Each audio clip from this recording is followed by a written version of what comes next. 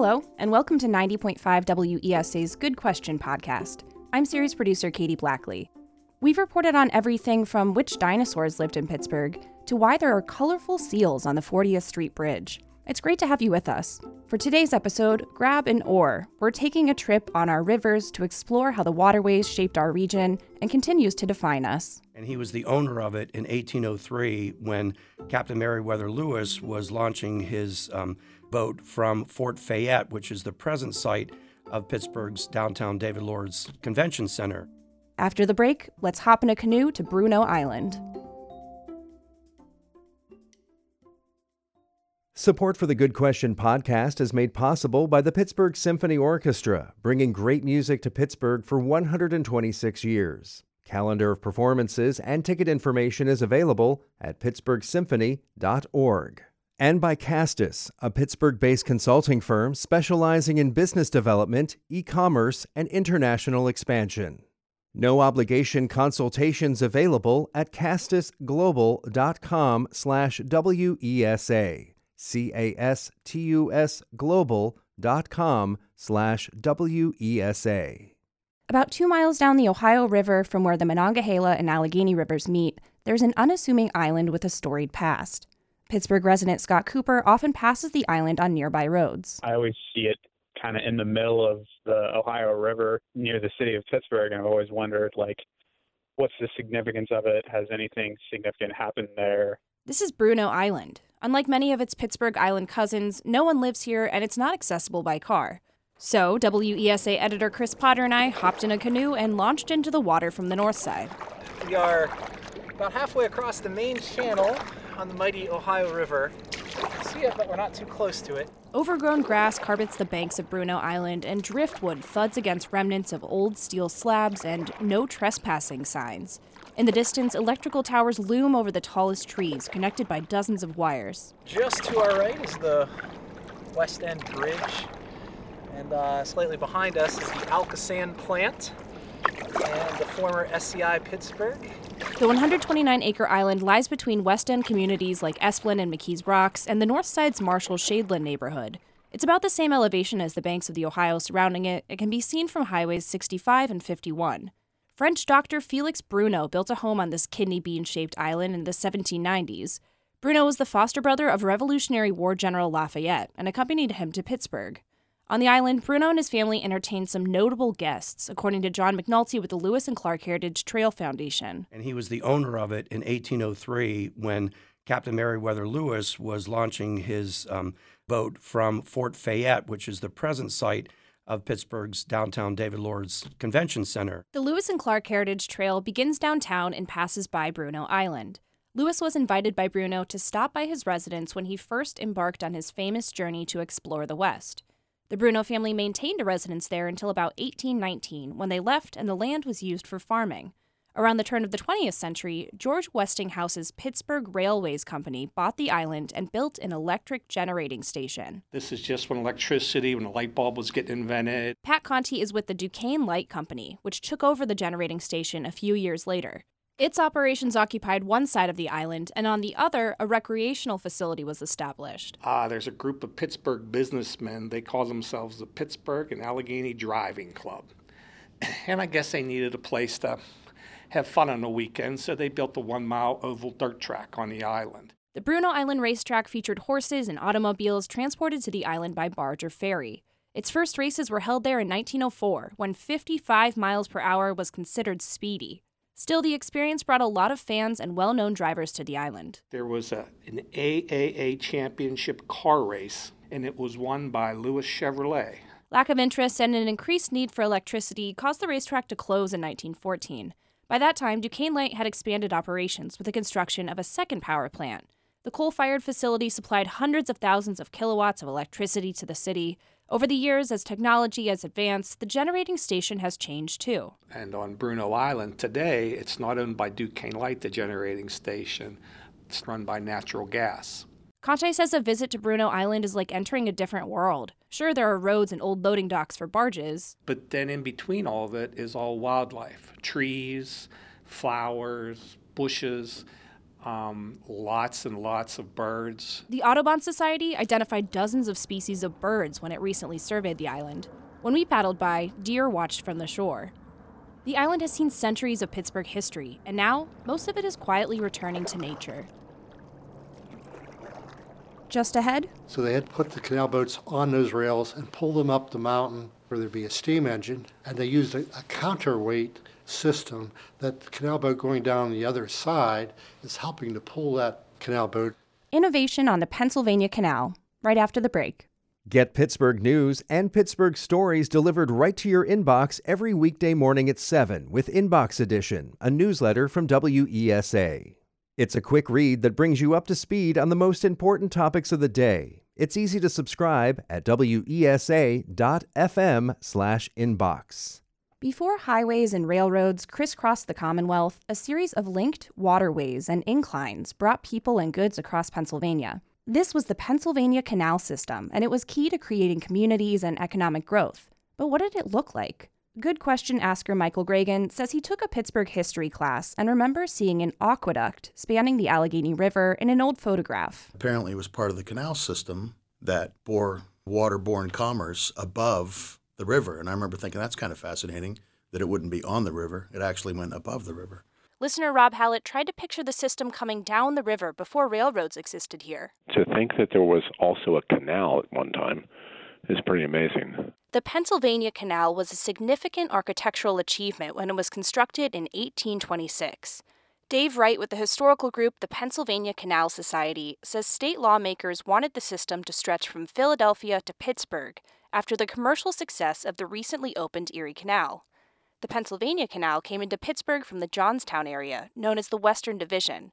It ran alongside the Allegheny River, from where it met the Kiskamenettis near Freeport, about 30 miles north of Pittsburgh. And then ended up coming into the river about where PNC Park is now. Pittsburghers at the time wanted access to some of the commercial boat traffic that would be using the canal and lobbied the Pennsylvania legislature to allot money to build a branch into downtown. Workers constructed a navigable aqueduct, which is like a bridge with water in the middle, so boats can float along.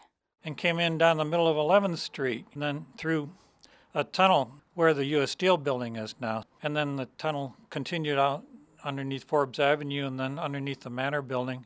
The Manor building is the office building next to the Allegheny County Courthouse and the Liberty Bridge ramps. There were 4 canal locks here that helped boats reach the Monongahela River and the boatyard near 2nd Avenue and Ross Street. Once the system was complete, travel across the state was much faster. So the time travel between Pittsburgh and Philadelphia was reduced from several weeks to several days. Yeah, before we started to build the trail, this old railroad had been abandoned for many years. Jack McGuire walks down Salzburg's Canal Park, about 35 miles east of Pittsburgh. I was born and raised in Salzburg. I'm an active member of our local Salzburg Area Historical Society. The path he's on is where the Pennsylvania Canal once passed through this community.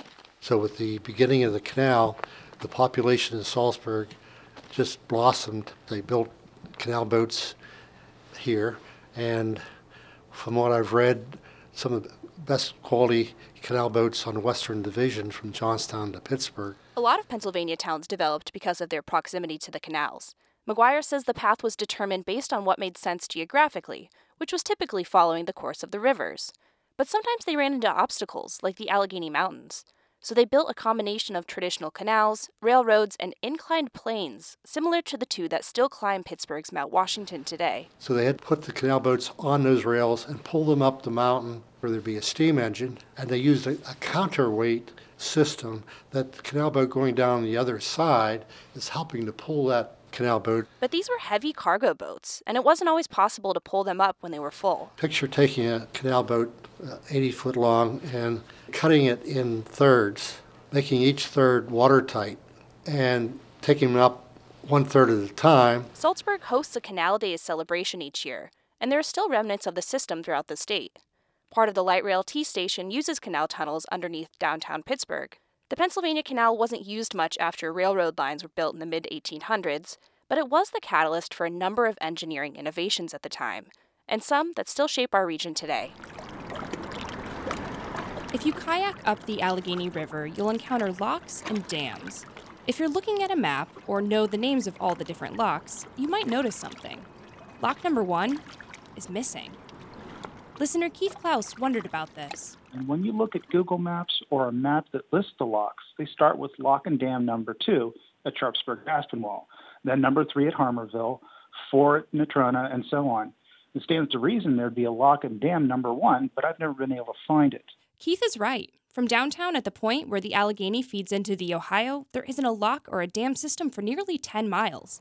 But it wasn't always this way. When you come down into the area, the landing area, you can see from the water, you can see the old wall, the original wall. That's Terry Grants, the manager of Lockwall 1 Marina. We're in the Strip District, below the cork factory lofts. He's standing on a swaying dock, pointing to a massive off-white concrete block. Part of the block is submerged in the river, and there are weeds peeking out from beneath it. It looks old, but solid. And I believe that's the inside of the original lock, where the barges would have went through.